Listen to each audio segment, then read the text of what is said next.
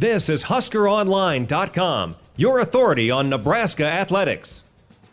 Teams that have been divided out here between red team and white team, that's how we're going to play the game. I just found that fairly simple. Had to move a couple guys so that we had full special teams on both teams, but it's actually worked out pretty well, and we'll see how that fits Saturday. This spring's been a real learning process for me. I felt like I was developed in those 4 weeks, way better than I ever was. Coach Langsdorff really came at us, with his NFL ways, and we kind of latched onto it. Oh, I can't wait. I mean, it's going to be electric, you know what I mean? I've never seen anything like it. Most of the spring games I've been around, you might have had 2,000 people, maybe, you know what I mean? So excited to see the Nebraska crowd and what Husker Nation's all about. Pretty awesome. I'm really excited. I feel like, I'm just blessed to be in this situation, so I just want to show my talents, show what I've been coached to do, show, the whole Husker Nation how I can play.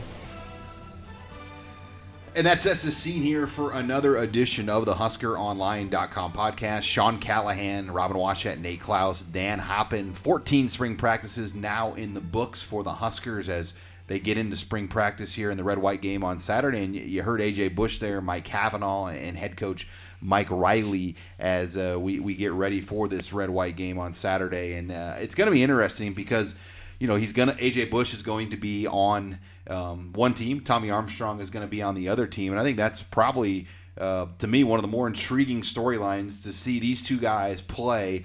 We know Tommy's got the experience, the leadership, and whatnot, but A.J. Bush has had a great spring, and we've seen it. We've heard it from other people. And now 75,000 people on Saturday are going to make their own opinions on kind of where these quarterbacks are at. Yeah, it's easily the most intriguing storyline of the spring. Has been before they even started practicing. And I think I like the way that Riley decided to break the teams up, just kind of sticking with the same red-white team format that they've used all spring. That way you got a little bit of familiarity there. So you got quarterbacks working with receivers that that they've been throwing to the past 4 weeks, and got an offensive line in front of them that that they're familiar with. So I think that it should at least allow for a little bit better execution. I mean, just in terms of that regard, but what I really want to see is these quarterbacks throw against these defenses in a live scrimmage situation where they're actually going to be hit.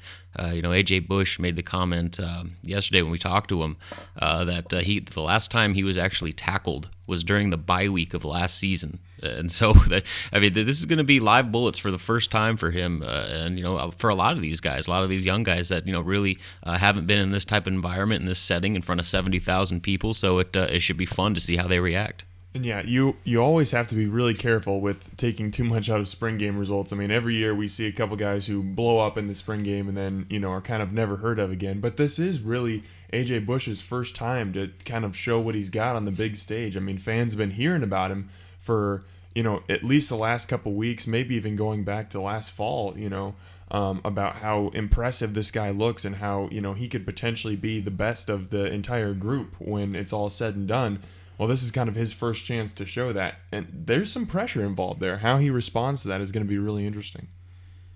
Yeah, I mean, how he responds to kind of that live atmosphere when you're not just going on air, I think is going to be very telling and kind of maybe give you a glimpse into what the competition is going to be like between those two guys come next fall, or if he's ready to take that step as potentially unseating Tommy Armstrong. Guys, it's refreshing too to hear Mike Riley and Mike Cavanaugh and the new staff talk about what they're about to walk into on Saturday. 75,000 people, and we take it for granted. We've been around Nebraska most of our lives and covering the team for quite some time, and the spring games have always been over 60,000 since 2004. But you heard Mike Cavanaugh say at Oregon State they would get about 2,000 people for their spring game. And so Saturday, walking into what they're going to see, it's going to give them just a taste of what that BYU opener is going to be like. And I think going to really solidify their reasoning why they left Oregon State after being at Oregon State for so long.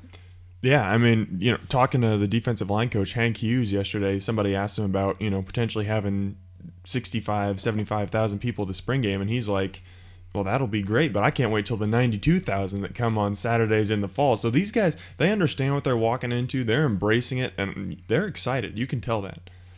Yeah, I think the players even kind of take it for granted a little bit. You know, the coaches are all, you know, pretty excited about, you know, what the experience is going to be like. But the players, you know, they've been around it and they seem like it's no big deal. But you could tell the coaches are pretty fired up. Weather should not be a factor right now. Temperatures look to be sunny, 72. There's also a baseball game Saturday night at 6 o'clock. So there is a lot going on, a track meet in Lincoln. It's a great deal to take young kids to. You know, a lot of families out there listening to the podcast have kids that are grade school or even younger, and they can't really take them to a true Husker game. The spring game is perfect because it lasts about 2 hours.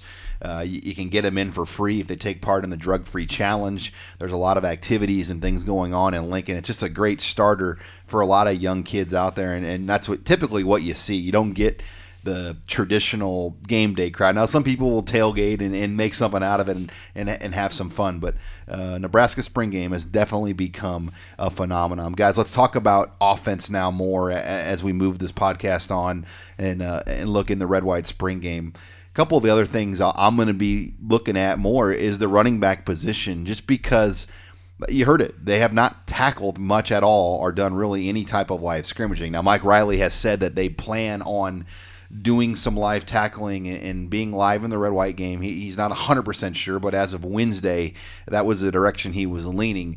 It's going to give us a good indicator, I think, of just maybe which one of these or two of these running backs have pulled away, Robin.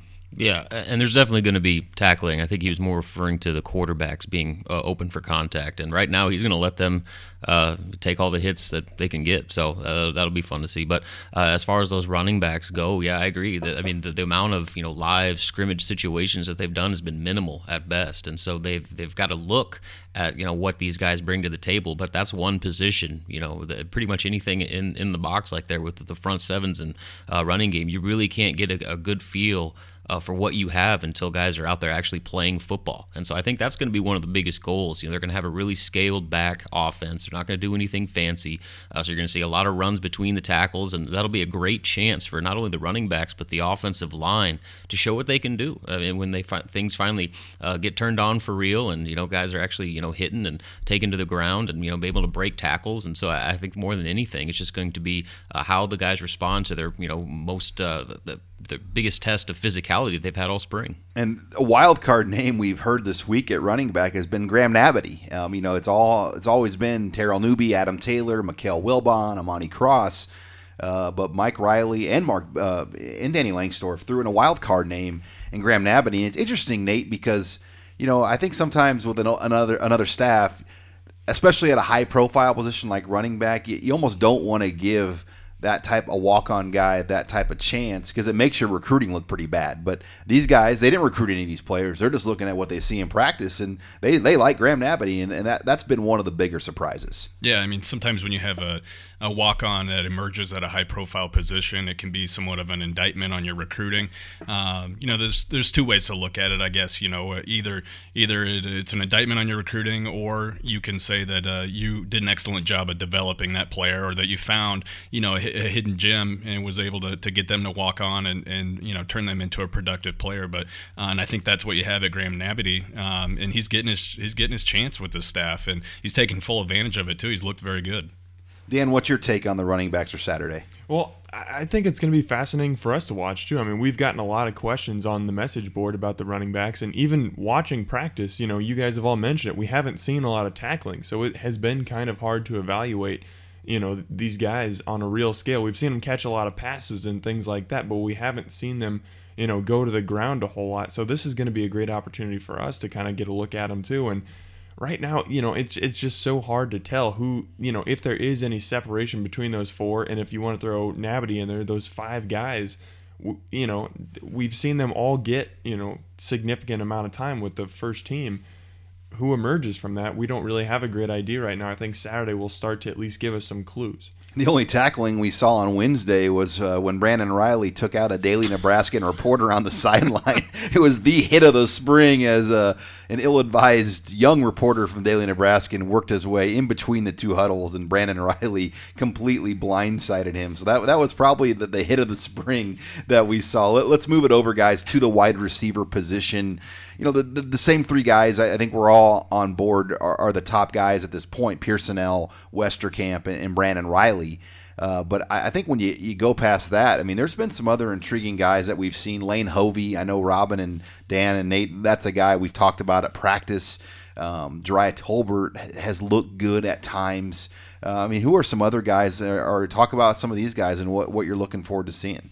Well, it's disappointing that Glenn Irons isn't going to play. He's out with an injury. I mean, he was a guy that had a lot of showed a lot of flashes in the reps that he was getting, through the first 3 weeks of spring.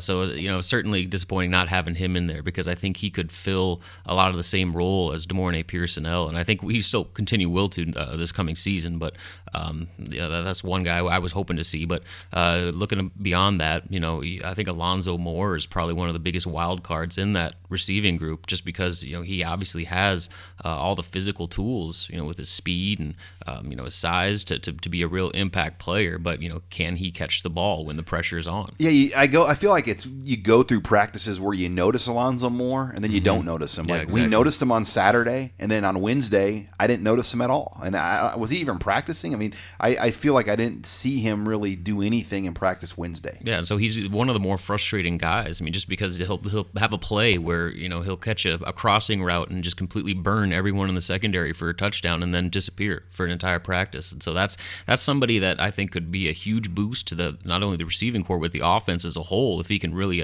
find a way to flip the switch and be more consistent. And then you've got a guy like Jamal Turner, who's been part of the Nebraska all-hype team for the past 4 years. He's been the captain of it. Yes, he's been an all-star on that team. But we've never really fully seen him, whether it's been injuries or inconsistencies or anything. We've never really seen him get a chance. Now the question is, with a new staff, will he get that chance, or does he just kind of fall by the wayside? And we've seen him already this spring. He's dealt with injuries, and he sat out mostly of Wednesday's practice with injuries. So this is really his last shot. If he doesn't make any kind of impact now, it's now or never. This is the HuskerOnline.com podcast. We're talking offensive storylines as we get ready for the big red-white spring game on Saturday. The tight end position, I'm not going to get too much into that, but Ethan Carter out for the spring, suffered another injury to that same foot that he injured in the fall. But I'll tell you the one guy, I'm really intrigued to watch Luke McNitt on Saturday. You just look at him physically. He's a good-looking athlete. To get this guy for free as a walk-on, I mean, he looks a lot better than some of the scholarship players at tight end, and I think he's somebody that it could open some eyes on Saturday. Absolutely. That's the guy we've seen make several plays in practice. Like you mentioned, he's obviously a fabulous athlete. He's still kind of learning the position. He's going to have to, kind of relearn how to block and do all those sort of things. But as far as just running routes and catching the ball, that's a type of guy who can have an impact, and he could be one of those spring game warriors that we've seen in the past. Let's move it on now to the offensive line. Talking to offensive line coach Mike Cavanaugh, he specifically said 2 guys have had good springs, and no surprise, Alex Lewis is kind of a mainstay at left tackle. But Nate, the other guy he threw out was Chungo Kindolo on the offensive line as somebody that's really caught his eye and emerged. Yeah, and that's what you want to see out of a guy like Chungo Kindolo, who, Nebraska brought in as a junior college player, actually redshirted him his first year, got him acclimated, kind of, tested, him around at playing some center, some guard, but you wanted to see an older guy like that kind of take hold of one of those guard positions that's open right now, and he's done that, and now you just want to see how everything else shakes out. And you've heard Mike Riley talk about the center position yesterday, that it is really the biggest question on the line because Ryan Reeves is not out there.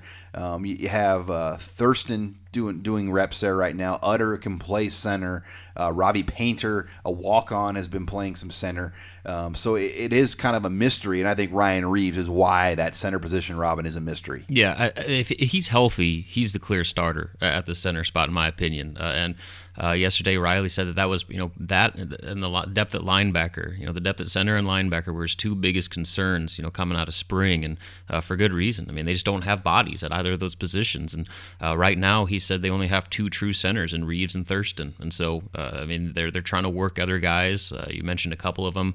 Dwayne Johnson is another guy the other day I saw getting snaps. So they're working a lot of guys to try and at least provide some depth in case they get in a pinch with injuries down the road. Because, you know, with Ryan Reeves' injury history, I don't know if you can actually bank on him making it through a full season at this point just because he's never done it. Another guy, I was a little surprised. You know, Gibbons Price has had kind of a quiet spring. I think you would maybe have thought he'd emerge as in that upper group with Lewis and Condolo. It tells me that the door still is very much open for Zach Stirrup when he comes back at that right tackle. So a guy like Nick Gates could grasp onto that spot, Dan. Absolutely. And another guy that we've seen working at right tackle all spring, he's mostly been at left tackle in the past, but is David Neville. You know, maybe he's not an instant impact type of guy, but if he can continue to progress, maybe he's a guy who could see playing time there. But you're absolutely right.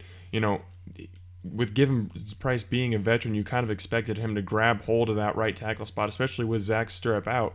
But it just hasn't happened yet. Matt Finnan's someone I would say is also in that mix right now. Yeah, he's been working more on the left side in the spring, but absolutely he's played in the right side in the past, and he could swing back over there if he needed to. Very much wide open. Guys, we'll take a break here. We come back on the podcast. We'll shift over and talk a little defense. You're listening to the HOL podcast.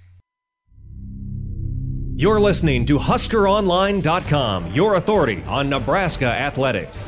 What I've noticed, it'll be my first picture of what the football deal looks like, but I've been impressed with that at the baseball games, the basketball games. I mean, the crowds, the enthusiasm for the event. I mean, every time it seems to be something that's going on, a game here, it's a big deal. And I like that.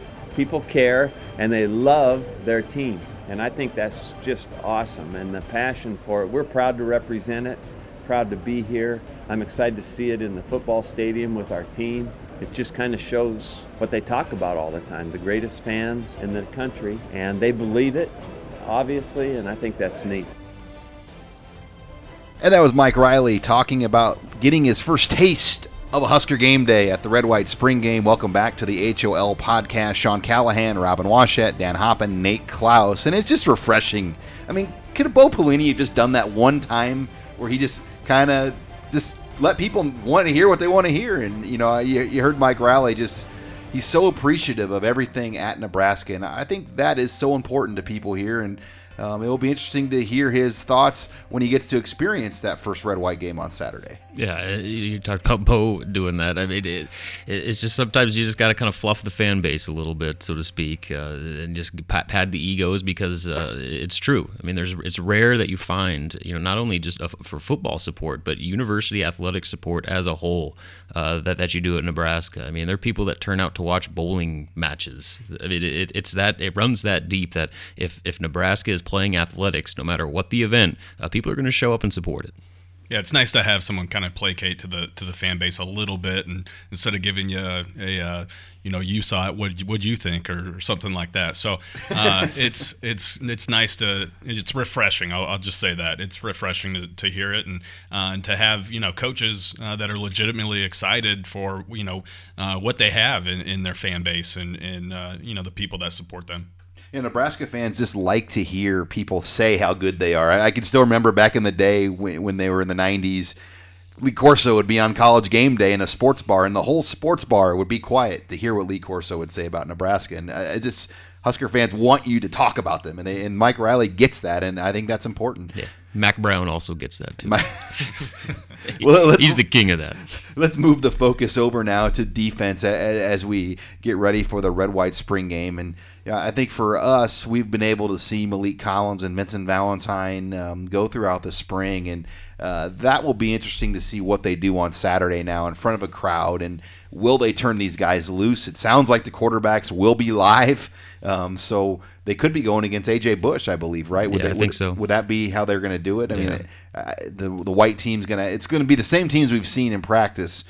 So you'll get a new look of guys going against, and A.J. Bush will be going against arguably most of the number one defense. Yeah, it'd be interesting, like you said, because as we've noted plenty of times in our observations this spring, that if the quarterbacks would have been open for contact, there may have been some injuries with how easily Malik Collins and Vincent Valentine barreled through that line and had to hold up at the last minute before absolutely crushing a quarterback. So we'll see how long Riley sticks to that decision after Malik Collins does a Sue slam on A.J. Bush a couple times.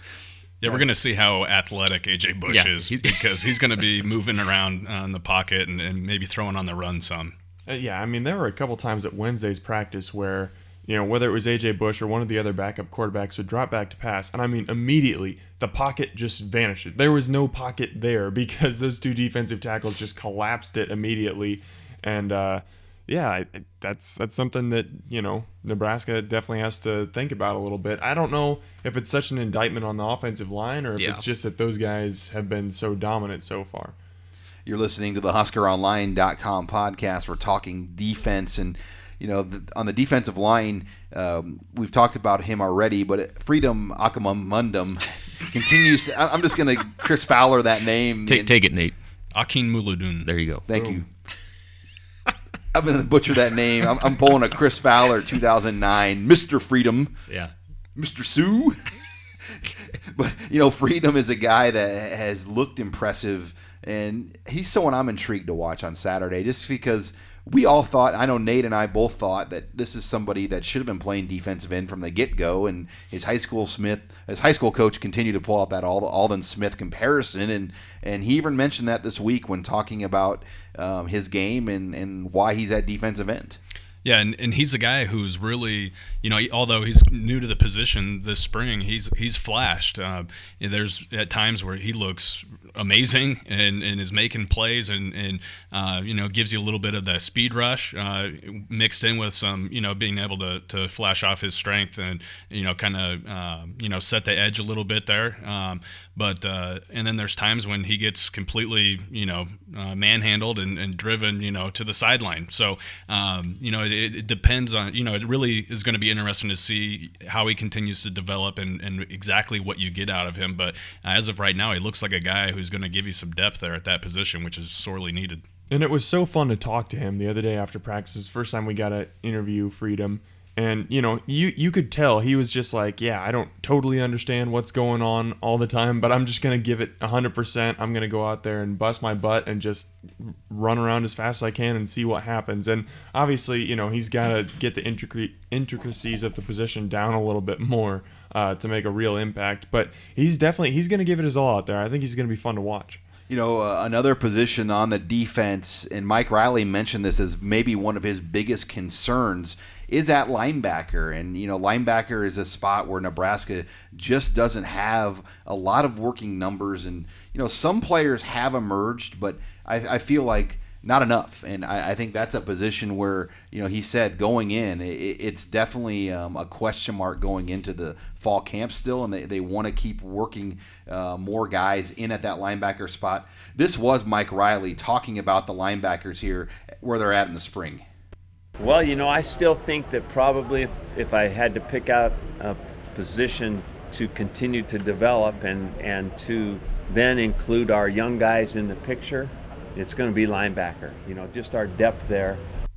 And that was Mike Riley talking about the linebackers on a Wednesday. And, we know that starting three looks pretty good. Newby and Rose-Ivy and Banderas. And I think Dedrick Young is somebody that's also emerged at the linebacker spot. But after that, it's hard to really say any of those walk-ons are game ready. And I think the door is wide open for guys like Muhammad Berry and any of these newcomers coming in. I don't think there's any question that those guys are going to come in and have a real opportunity to play just because they'll have to. You got to give all the credit you can to the walk-ons, but the fact is that from a talent perspective, there's a pretty big gap between that front group, Banderas, Rose-Ivy, and Newby to the second-tier walk-on guys. So it's going to be real interesting to see once fall camp rolls around how these new guys that join, the incoming freshmen, and how quickly they're able to adapt, because I think that just out of necessity, they're going to have to play in some capacity. Well, and they're getting those young guys ready to go,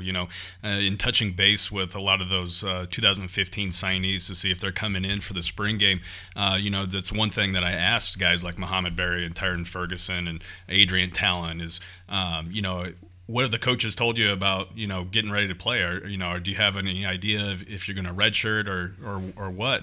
And each one of those guys said that they are coming in with the mindset of not redshirting and playing as a true freshman. All of those guys have told me that they're working extremely hard this spring, both with the strength and conditioning workout regiment that Nebraska sent them, but they're also, already starting to get into that playbook so that once they get on campus, they're don't have that far to go to get on the field, and those guys are going to play. And Nate, a pretty high-profile junior college linebacker is going to be on campus as well.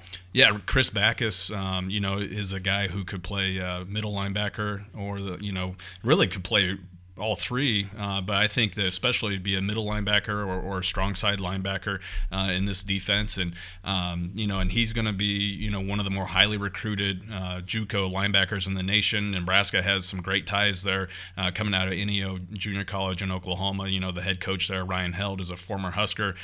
He helped get Joe Keels on campus, when he was at Highland Community College. He's going to be on campus, so along with Maurice Chandler, two high-profile JUCO guys, and Nebraska has shown that they're not afraid to go after and get immediate help at that position, and they may need it. You're listening to the HuskerOnline.com podcast, and just a reminder, we have our special offer running through Saturday, the Red-White Spring Game. You can take advantage of a deal where you'll be able to get our site free until July 31st, right before fall camp, by simply signing up and using the code HuskerSpring in caps lock. That gets you the site and all the premium content and recruiting and Tunnel Talk for free until July 31st. I highly recommend taking advantage of it. A lot of exciting things to come. The new message boards will be launched here. Hopefully next week is the plan. So a lot of exciting things here on Husker Online with the Red-White game this week, the spring recruiting period coming forward. And guys, as we talk more defense, the secondary, that is one of the positions I think in the Red-White game defensively that is the most exciting, because I think when you look at the red and the white teams, it's almost an even split. I don't think the red team is the clear-cut ones. I almost think the white team might have as many ones as the red team right now, and that's why it will be interesting to see what both quarterbacks can do against the secondary, Dan. Yeah, I mean, you run through the rosters, and you can kind of look at the first team and say, like yesterday, Trey Mosley and Jonathan Rose are running out there as the first-team cornerbacks. Well, it wouldn't be at all surprising. Obviously Daniel Davies is going to come back from injury at some point, probably not for the spring game, but, guys like Chris Jones, Josh Kalu, they're going to be very much in that running as the spring goes along. Even Eric Lee and Avery Anderson have both looked very good at points, and there's all kinds of competition at safety opposite Nathan Gary.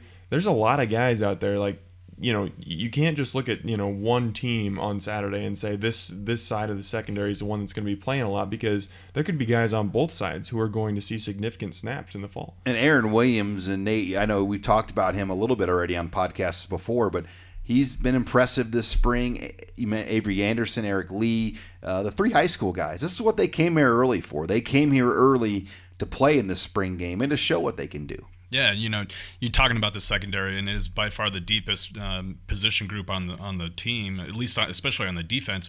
But it does look a little bit different if you don't have those early enrollees, because they have come in and made an impact right away. And out of those three guys, Aaron Williams is probably the least heralded recruit, but he's arguably made the biggest impact this far, and he's seeing time with the number one unit, I think, in the base package and especially in that nickel package, and he's made his presence felt. And that's something that his high school coach told us. When he committed to Nebraska, he said that he's a player that is extremely instinctive, and his football IQ is through the roof. And his father also told me, he said, "Hey, I don't want to brag, but watch out for my son. He's going to be starting at some point next year, and he's going to be at least making a freshman All Big Ten list." Those are some strong words, guys. As we kind of put a close on talk here for the Red-White spring game. I'm going to put you on the spot. Robin, give me the one-player offense, the one-player defense you're looking forward to watching on Saturday. And don't go obvious. Don't say Malik Collins and Tommy Armstrong. Yeah. It's funny because one guy that I think has the best chance to maybe be the spring game hero that we always look for is Lane Hovey. I talked about how much I like that guy, but I just think it's going to be really hard for this coaching staff to keep him off the field. He's such a big-bodied athlete that just doesn't make mistakes, and I think that he's going to find a role in this offense. I liken him a lot to a Todd Peterson type. Just that fundamentally sound, really good athlete, strong, and so I'll bet you. And as the game wears on, he's going to get a lot of targets, and he's going to put up stats, and he's going to be your spring game hero. And on defense, I'm going to look at Dedrick Young. I think we talked about the depth at linebacker. He's going to play a lot, and people are going to be impressed with what he brings athletically. I mean, he's already built the part. I mean, especially for an early enrollee freshman, he's physically more than capable of holding his own, and I think he's going to make some plays, especially with the amount of running I expect to see happen. And so those are my two guys. Yeah, for me, on offense, it's Adam Taylor. This is a guy that was, highly recruited player out of high school. But, you talk about the lack of contact or going live this spring. I think that that kind of hurts a guy like Adam Taylor because he's a physical runner. He's at his best when he's a downhill guy, and he's at his best when he's, bringing the punishment to some defenders. So he's a player who could really separate himself, I think, in this live scrimmage situation on Saturday. And then defensively, I want to see, how Michael Rose-Ivy is coming back, from that injury. He's looked, fairly well so far this spring, but I think that Saturday is a great opportunity for him to solidify himself as that guy on defense and prove that he's completely healthy and going to be a playmaker, next fall. For me on offense, it's Terrell Newby. I mean, we heard the coaches rave about him last week, say that he'd kind of separated himself a little bit. Okay, time to show us. I mean, we've seen him for 2 years. He's had kind of nice flashes or whatever, but hasn't been able to put it together consistently and kind of, take ownership of that running back position. This is kind of his first chance to do that. Defensively, for me, it's Josh Kalu. I'm buying what this guy's selling. He is just... I love watching him. The coaches have talked about how they love those long cornerbacks. He's the definition of that, and he's just a fun guy to watch. I mean, he'll be on the sidelines dancing to music. After he makes a play, he'll be, shouting at the receivers or the quarterback, "Don't come at me again," or anything like that. He's just one of those guys who loves life, and I think he thrives in an environment like the spring game provides. He's got enough swag for the entire defense. Absolutely. AJ Bush is, I think, an obvious one, so I'm not going to use that as mine. But I'll go Mikael Wilbon, Scout Team Player of the Year a year ago, had a nice run on Wednesday's practice. I just want to see what he can do under live bullets. A sleeper name I want to see, too, is Zach Darlington. Mm-hmm. I think he's quietly had a nice spring, and he gets overshadowed. I could see him having a really nice red-white game. We saw him deliver a great pass to Brandon Riley on Wednesday that went for an 80-yard touchdown in a scrimmage situation. So I want to see what Zach does in that situation. And for me, defensively, Chris Jones. You're a Kalu guy. I'm a Chris Jones fan. I just think he has the build, the look to be a big-time corner, and I would not be surprised if one of these young corners in that freshman class come out and get an interception. Yeah, real quickly on Zach Darlington, the thing that I've noticed about him that I really like is his willingness to throw short passes. It seems like some of these quarterbacks are always kind of hunting for the big play. We saw a lot of times last year where Tommy would maybe miss a running back in the flat or something and throw deep. Zach Darlington is not afraid to dump it off. He's not afraid to throw short to a tight end. And he's very accurate. Those are things that have stood out to me from the past couple practices. So, yeah, let's see if he can do it when the bullets are flying Saturday. When we come back here on the podcast, we'll shift back over to Husker basketball. Some sad news with Teron Petaway, and then some visitors coming in here to watch. That's next. You're listening to the HOL podcast. You're listening to HuskerOnline.com, your authority on Nebraska athletics. And back here on the HOL podcast, we shift over to basketball talk. Sean Callahan, Robin Washut, and Dan Hoppen are our two basketball experts here for the site. And some sad news, Robin, with Teron Petaway and his mother. It was something ongoing as he talked about all season with his mother and her battle with cancer. His mother passed away this week, delaying his announcement, and it was presumed on Wednesday that Petaway was going to announce that he was forgoing his final year at Nebraska to move on to the professional links. But the news of his mother passing away on late Tuesday evening, he's back down in Texas. And just a tragic deal for Teron, as this is something that he's been battling for quite some time. Yeah, I mean, this was her third bout with soft tissue cancer, the thing is, I don't know if it was necessarily a surprise, that it happened just because of the way her condition had deteriorated, basically since the last March, really, when, he first kind of got that whoa moment when she came to visit and was in a wheelchair and completely caught him off guard. So it really has been a bad deal all along, and I think all signs kind of pointed to her condition not really getting all that better. But the reality is, whenever you're in a situation like this where you lose a parent, there's really no way to comfort that or prepare you for that. So I think all Husker Nation, when the news broke that happened, gave out their sincere condolences. And the thoughts are with the Petaway family, and it really kind of puts things in perspective that everybody's so concerned about this decision about what he's going to do with his basketball career. Well, Teron just lost his mother, and so you just kind of got to give the guys some time and let him do what he needs to do, and don't even really worry about what he's going to do next season, because really that doesn't matter. That's a great point, Rob. And that's exactly what I wanted to say. I mean, all you can really do in this situation is just pray for Teron and his family as they deal with, just an incredibly tough set of circumstances here. Just forget basketball for a couple days at least. I mean, let this poor guy live his life and try and get through this, because, in the end, this is what really matters, not basketball. Moving on now, as we talk Husker basketball and visitors, Robin, and it's transfer season around the country. Nebraska, once again, with some open scholarships that were unforeseen back in November, now could potentially, they have 2, they might have 3 scholarships available here, and it's put them back on the market for possibly some transfer players. Yeah, the transfer season is in full effect. I think we're up over at least 300 to 350 names already of kids across the country looking for greener pastures. So it just kind of makes fans that were thinking the sky was falling because Nebraska lost 2 guys. It's just part of the deal. It's college basketball nowadays. So just know that they are far from the exception there. So as far as potential transfers, not a lot has really developed outside of Nebraska showing interest. Outside of the fact that they got ESPN confirmed that they're probably going to get a visit from a Louisville guard this May, kid by the name of Gill, Anton Gill. He was the guard that really didn't play a lot at Louisville last year, but he's a 4-star top 50 player when he was coming out of high school in 2013.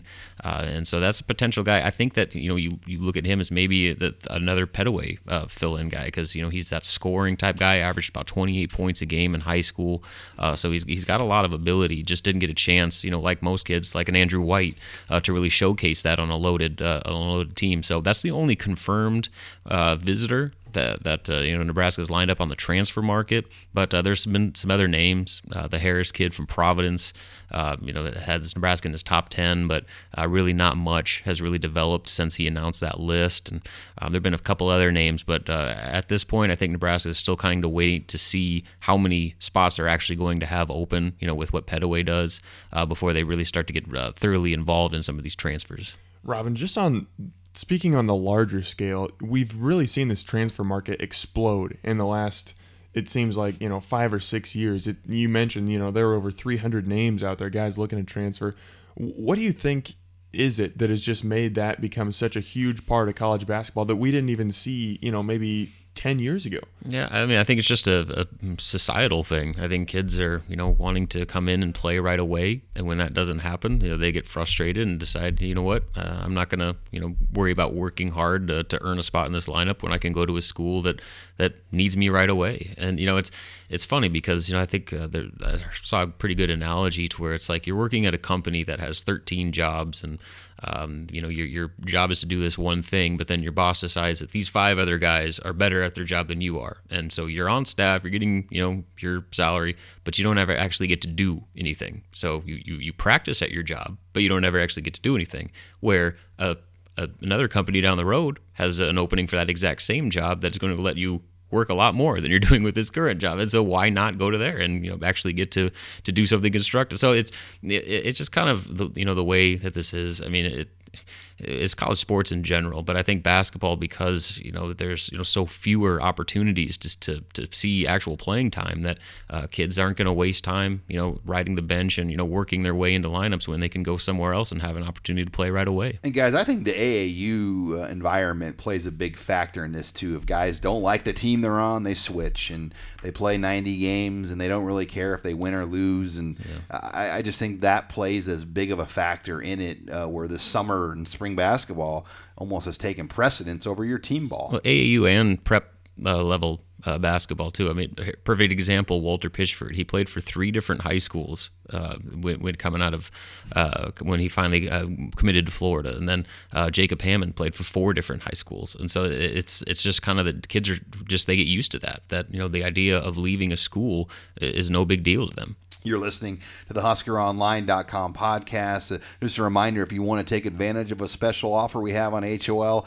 through now and through till Saturday, April 11th, you can get the site for free all the way through July 31st by entering a promo, Husker Spring in caps lock. That will get you all the exclusive premium content in the Red Sea Scrolls message board for free until July 31st, right before the Huskers open up spring practice. And Robin, will there be any basketball visitors or recruits at the Red White Spring Game? I know that's something that they could take advantage of if they can get some guys here. Yeah, I don't know if they'll actually be there for the game, but actually starting from Thursday and Friday, they got 2 confirmed official visitors in Mike Edwards, the kid that we've been talking about for a while now, the big power forward from up in Michigan. I reported on Monday that he was coming in for an official visit, and despite some conflicting reports out contrary to internet reports, for some reason people doubted his actual words, and he is actually coming, like I said. So he'll be here on Thursday, and that's priority number 1 for Nebraska. I mean, they got to get a big that can come in and play right away, and I think he's capable of being that type of player. This will be his 3rd official visit. He visited Northern Illinois, who's no longer in the picture, and then Georgia, a couple weekends ago. So I think that Nebraska's sitting pretty good with him. And then another guy is a 2015 high school kid from down in Arizona, Hillcrest Academy, a guy by the name of Bakari Evelyn. He's a 6'2" guard that won 3 straight Class D state championships up in Michigan before transferring down to Arizona. And it's funny, there's a coincidence here of how that news broke. Daniel Davy's dad, Damon Davy, actually tweeted. I retweeted that. Yeah, and then he tweeted to Coach Miles saying that, hey, you got a visitor coming. So I'm still curious to see kind of how high of a target he is. He may just be an unofficial visitor. Is he from Country Day? No, he went. That's where Damon Davy went. Where Chris Webber and Battier. Yeah, he was in the Class D level. I can't remember what name of the school he was actually on down there. But anyway, he's a guy that is a scoring guard, 6'2" shooting guard type guy. So could potentially help them in that backcourt spot. So we'll see how high of a priority he is. But certainly having Mike Edwards on campus is a big plus. It is a big football weekend, but there will be a lot of basketball news that comes out of it. Make sure you stick with Husker Online and Robin Washut for the latest coverage. When we come back on the program, we will shift over to Husker baseball and figure out what went wrong in Maryland, and can the Huskers bounce back this weekend at home against Minnesota. This is HuskerOnline.com, your authority on Nebraska athletics. After a hot start, Husker baseball kind of cooled off a little bit over the weekend at Big Ten preseason favorite Maryland, getting swept, Dan, as it was not the weekend we thought. I think people thought, Nebraska might lose 2 out of 3. They could win 2 out of 3, but nobody was expecting the Red Hot Huskers to go out to College Park, Maryland, and get swept, especially after having a 5-0 lead in that game on Sunday. Yeah, they got kicked in the teeth a little bit for the first time this season. This is the first kind of real moment of adversity that we've seen this team face. You look at that Saturday doubleheader, Nebraska was pretty thoroughly beaten in both those games. And then you mentioned on Sunday, they jump out to a 5-0 lead thanks to some mistakes by Maryland, and that bullpen, which has been so good all year long, wasn't able to hold the lead. So it was an odd weekend because so many of the things that Nebraska's displayed all season long weren't present up in College Park. But that might have been a little ringing of the bell saying, you guys, you've been great so far. You've gotten off to a great start, but you're not quite there yet. You got to keep ascending. I do like how they bounced back, though, Dan. They went down to Kansas State, and they played a midweek game in some colder weather conditions. And this is not the K-State team of the last 4 years, but this is a program that has won the Big 12, has played in regionals, and has had Nebraska's number the last couple of seasons. And they go down there and they jump out to a lead, and they blow the lead, and they win the game in extra innings. And Kansas State had a chance to win that game, and Nebraska held serve there. And I was impressed just with the grit they showed to get that win on the road. Yeah, that was a really important response, I think, just for the team's psyche. You mentioned Nebraska jumps out to a 4-1 lead in the third inning. It's kind of like, oh, okay, they'll cruise from here. Well, that didn't happen. The bullpen eventually, they coughed up the lead again, which was surprising. And then Kansas State, with one out in the bottom of the ninth, had two guys on base. Hitter had a 3-1 count. That had a chance to go south. Kansas State looked like, they might get an opportunity to walk off and win that game. But Jake Hohensie's able to get out of it. And then Nebraska has a little 2-out rally in the 10th where Tanner Lubach comes through with what ended up being the game-winning hit. I think that was big for Nebraska's just their mindset, just being able to come off such a disappointing weekend, be set up for another disappointing midweek game, but they fought through it. They didn't give in to those circumstances. They were able to come out on top. And it's a long week. You travel to Maryland, then you take a bus ride there and back in the same day to go to Kansas State. It's really one of the only true midweek road games they play other than going to Omaha. So there was some mental hurdles I think they had to get over this week. Oh, yeah, absolutely. And you mentioned this is not the same Kansas State team that they usually are. They're well under 500. So, it's always a little bit tougher to get up for games when you're not, playing a team who's at the top of their game or anything like that. But Nebraska, to their credit, they did a great job. And, those midweek games are always kind of tough because you're throwing a guy who's not a weekend starter. You usually have 2 or 3 guys in the lineup who, might not be starting players. You're resting guys or trying to get certain guys, game experience. For Nebraska to come through, I think, it was just big for them mentally. And you mentioned pitchers. I think Garrett King has really established himself as that fourth starter, which is easier said than done. Nebraska hasn't had that true number 4 in a while. And, when you start to look ahead to postseason, having that fourth guy for Minneapolis for the Big Ten tournament, King is kind of carving a niche to be that fourth starter. Oh, absolutely. He's the reigning Big Ten Freshman of the Week. He was absolutely lights out against Creighton last week. Wasn't quite as good against Kansas State. He had his moments. Things kind of got sideways on him a little bit as that game progressed. But he's absolutely a guy. He's very, very rare for a freshman to have great command of 4 different pitches, but he does, and that's kind of what he can do. He's not going to blow you away with his velocity or fastballs or anything like that, but he can really command the strike zone. And you mentioned it, in postseason play, it's about being able to have the fourth starter. Yes, a fourth or even a fifth starter that you can really trust. So when you're playing 4 games in 5 days, you can throw guys out there every day that you can really trust. Nebraska has not had that during Darren Erstad's tenure. I mean, even if you go back to last season, you remember in the postseason, Nebraska threw Austin Christensen in the regional, and he was only able to last a couple innings. That guy's not a true starting pitcher. Now Nebraska has 4 starting pitchers that I think they can really trust, and that's huge moving forward. You're listening to the HOL podcast. Just a reminder, we have a special on Husker Online right now through now until April 11th.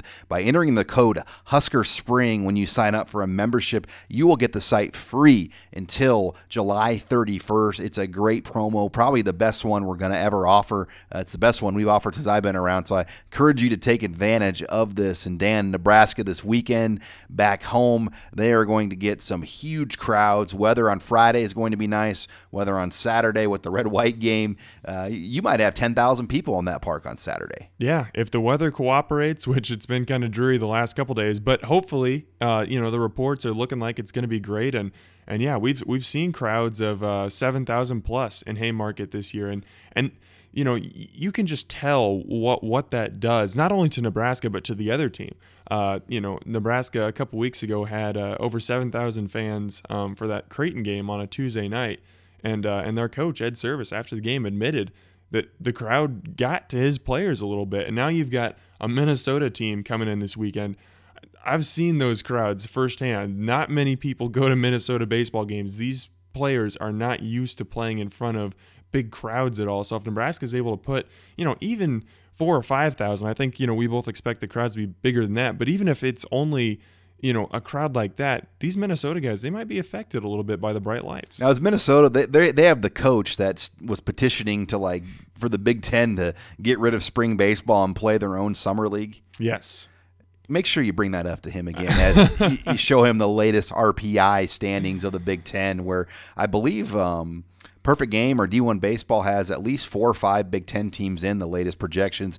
2 Big Ten teams hosting Illinois and Maryland. I saw Nebraska was a 2 seed in the latest projections, going to TCU as a 2 seed. So very much the Big Ten has made a comeback here. It's funny that you bring that up. Actually, the first thing that you had me cover for Husker Online 3 years ago was a tournament up in Minnesota, the Dairy Queen Classic. And I remember this was right after Minnesota's coach had come out with those comments about the Big Ten kind of breaking off and playing summer baseball. And so I asked Darren Erstad about it, and you know, he didn't go out of his way to, you know, say that's stupid or whatever, but you could just kind of see it in his eyes. He's just like, come on now. That's never going to happen. That's a ridiculous idea. But, you know, you're seeing now that obviously, yeah, it can be tougher for northern teams to kind of build up their rosters and build up their RPIs and stuff, but it can be done. And the Big Ten is doing it this year. Here's what the Big Ten has. They have the TV network. Mm-hmm. They have the budgets. Mm-hmm.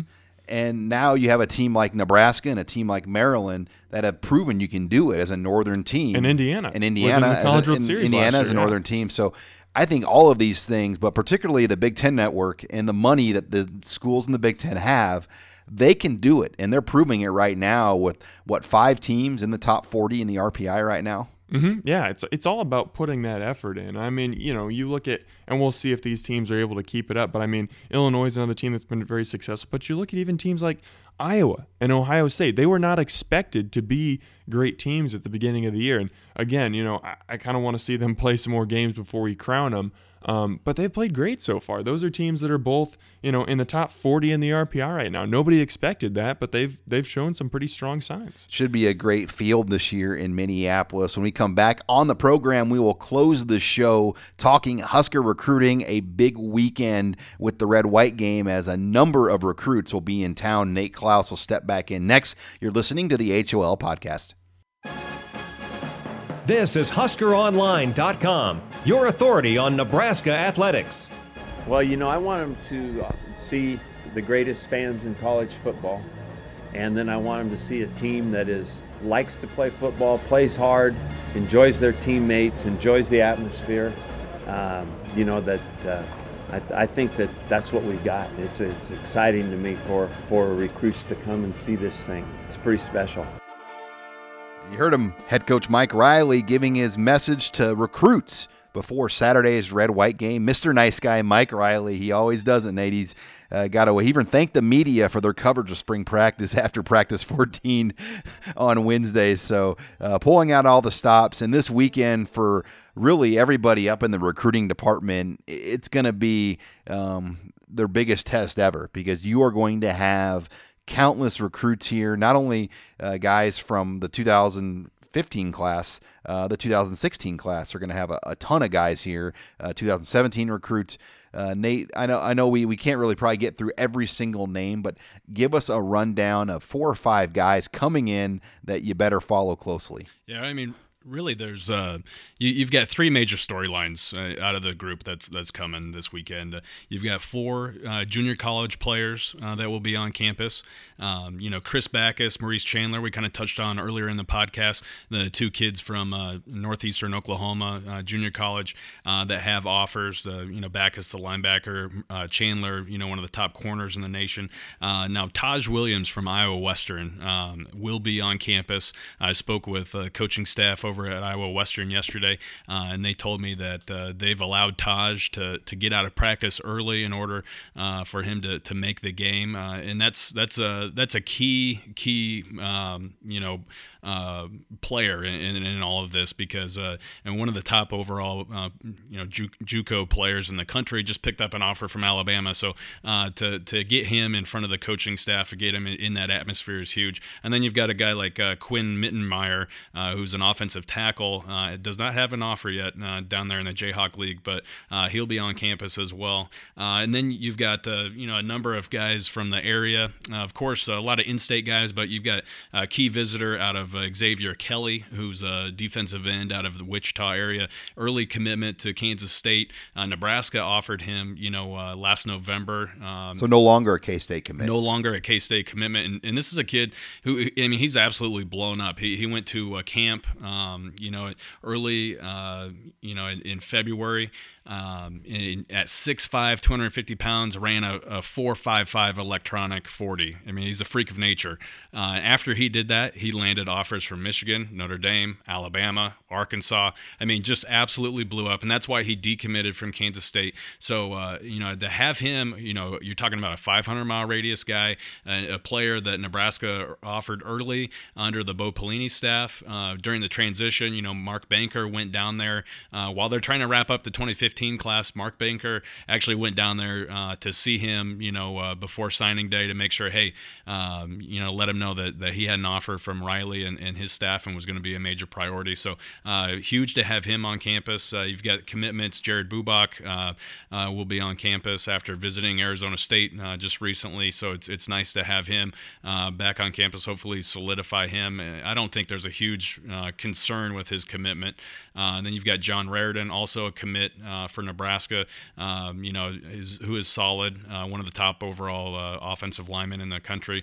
Not having Brian Brokop on campus is a little concerning. Kind of a red flag. Yeah, kind of a red flag there.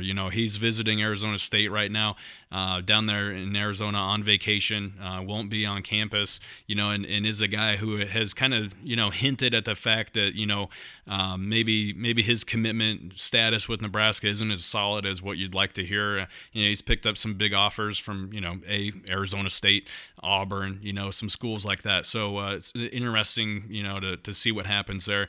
But then you've got a guy like Noah Fant right down the road in Omaha. And they want to lock him up. And I think if picked up a Vanderbilt offer this week. Exactly, and he's the guy who's going to continue to pick up offers. So if there's a player on this, on this visitor list that could potentially commit, or that you would like to see commit, it'd probably be an in-state player like Noah Fant. And then maybe the headliner of all of this, of all of the visitors, are going to be the 2017 players. Darnay Holmes, a 5-star cornerback out of California, has pretty much every offer in the country already. Just picked up an offer from Alabama, will be in town again for the second time in less than a month, along with Keyshawn Johnson Jr., another top 100 player in the nation for 2017. Both those guys are coming in with former NFL wide receiver Keyshawn Johnson, again, who played for Mike Riley, absolutely loves Mike Riley. And those guys are going to have an opportunity to now see what, Huge. Yeah, it's huge to have both of those types of guys on campus 2 times in less than a month, and to have them, on campus in order to kind of get a feel for what a game may be like, is absolutely huge. You can't put it in, you can't really quantify how big that is to have 2 players of their caliber on campus, and pretty much, within 4-week period. And I wouldn't be surprised to see them come in for a game next fall too. So now you're talking about having 2 guys like that on campus 3 times, in less than a year, bodes pretty well for Nebraska. And then you've got Avery Roberts, who is an emerging 2017 linebacker from Delaware, who's coming in. Already has 10+ offers. Nebraska has offered him. He's struck up a great relationship with Trent Bray so far, and that's huge to have him come in, another position of need. In maybe a guy who's flying under the radar right now, kind of an unknown commodity, is wide receiver Javon McQuitty out of Columbia, Missouri. Battle High School, 6'2", 190-pound wide receiver, runs extremely well. Kind of a bigger body target. Big long receiver will be on campus. Does not hold any offers, but this is a guy who, after watching his film, I would not be surprised to see him pick up an offer from Nebraska early on, and they'd become the first school to offer him, and which could really put Nebraska in the running to land him early on. And which you kind of like to see them getting after Missouri a little bit, especially a guy from Columbia. And then there's a 2016 player from Columbia that has a number of offers coming up as well. Hayden Johnson, defensive end out of Columbia Rockbridge High School. So it's kind of nice to see them getting after Missouri and kind of getting into their wheelhouse a little bit. That is a lot of information you just spit out there, Nate. Take a drink and catch your breath here as we move on in the HuskerOnline.com podcast. Nate, I'm going to address maybe one of the recruiting elephants in the room here, the quarterback position. And Brandon Peters was supposed to be coming to this red-white game, and he committed to Michigan this past weekend, who had their spring game, which was, by the way, a score of 7-0 in that spring game. But Brandon Peters, a 4-star quarterback out of Avon, Indiana, ranked number 5 in the Rivals.com Pro Style rankings, committed to Jim Harbaugh and Michigan, which really leaves the quarterback position for 2016 really in an influx. Where does Nebraska go as their next top target for 2016 quarterbacks? Well, that's a $64,000 question. It seems like this staff is kind of in quarterback purgatory right now as far as recruiting goes, because you lost arguably your top target in Brandon Peters, who was supposed to be on campus this weekend, and you know that Jim Harbaugh and that Michigan staff kind of put the screws to him and wanted to lock him up before he came on this visit this weekend, and they were able to do that. So that kind of puts Nebraska in somewhat of a predicament, because they've only offered 3 quarterbacks so far, and one is committed to Michigan, one to Georgia, number 1 in the nation. Yeah, Jacob Eason, number 1 player in the nation, not just number 1 quarterback in the nation, but number 1 overall player in the nation. And then Chris Oladukin, who's committed to South Florida. Now, wouldn't be surprised to see them make a push to get Oladukin on campus, towards the end of April, early May, and things could change there. But, it's kind of curious that they haven't, gone out and made a rash of offers or at least publicly targeted any new guys. So that either tells me that they're confident in their ability to land a player, and they're going to evaluate these guys during the spring evaluation period starting on April 15th, or that they feel confident in the fact that they may be able to flip a guy like Jacob Eason, which would be huge news, or a guy like Chris Oladukin from South Florida. And they've already made some inroads for 2017 quarterbacks, Nate. They had a visitor this week. Yeah, Sean Mitchell, who's arguably one of the top 2017 prospects in the country, just recently won the quarterback MVP at the Atlanta Rivals camp. Has an early offer from Virginia Tech, and you're talking about a player who's a 2-year starter at Oscar Smith High School in Virginia, has pretty much shattered all of the records so far that Philip Sims set at that same high school. I wouldn't be surprised to see Nebraska come out with an early offer here shortly. I think maybe the big thing holding up the a lot of offers for Sean Mitchell is his height. He's only 5'11", 185 pounds, but he is a tremendous passer. He is very skilled, passer.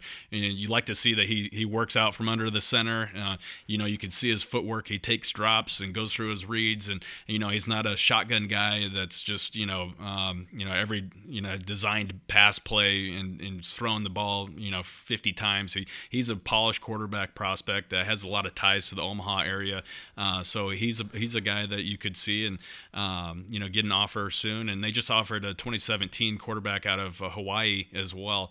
From St. Louis. From St. Louis High School out of Honolulu, Hawaii. Yeah. Home of Raiola and Tony Finoti, and I want to say Tony Tata was from there as well. I think so. And also the home of Marcus Mariota. So people are kind of saying, hey, this is the next big, That's the high school where they recruit the kids to. I mean, they go around all the islands and bring kids to play football there. Exactly. That's the powerhouse program. And if you're a big time prospect, you're going to St. Louis. And Tua, I'm not going to even attempt his last name right now. Just keep it with Tua. But he picked up an early offer, and Riley's staff, they do have a lot of connections on the island. So Kavanaugh. Coached there for 5 years. Tavita Thompson is a big name. He's well tied in down there. Roman Sapulu is from the island. So there's a number of guys on the staff. Mark Phillip is a Polynesian, who has ties to the islands as well. So there's a number of ties to that area, and Nebraska is going to make a push to try and eventually open up that Polynesian pipeline. And one last thing here as we wrap up the show, Nate. Matt Farniak visited practice this week. That was kind of a surprise, and he's made 4 or 5 trips now to Lincoln in the last year. And we go back to our old Phil Omasian saying, if you have a guy that makes repeat visits, number 2, number 3, number 4, you're doing something right. And Matt Farniak brought his mother with him down to Lincoln. We know that she's a big part of the recruiting process. And he wants to. I think the distance factor with Nebraska being so close to Sioux Falls, that has to be something the family's weighing heavily, even though he has offers from almost everyone in the country. Yeah, I mean, he's got 11 or 12 early offers from everyone from Nebraska, Florida State, Iowa, Oklahoma. I mean, a lot of powerhouse programs, already on his offer list. And his brother just graduated from Iowa State. His other brother is a senior at Oklahoma.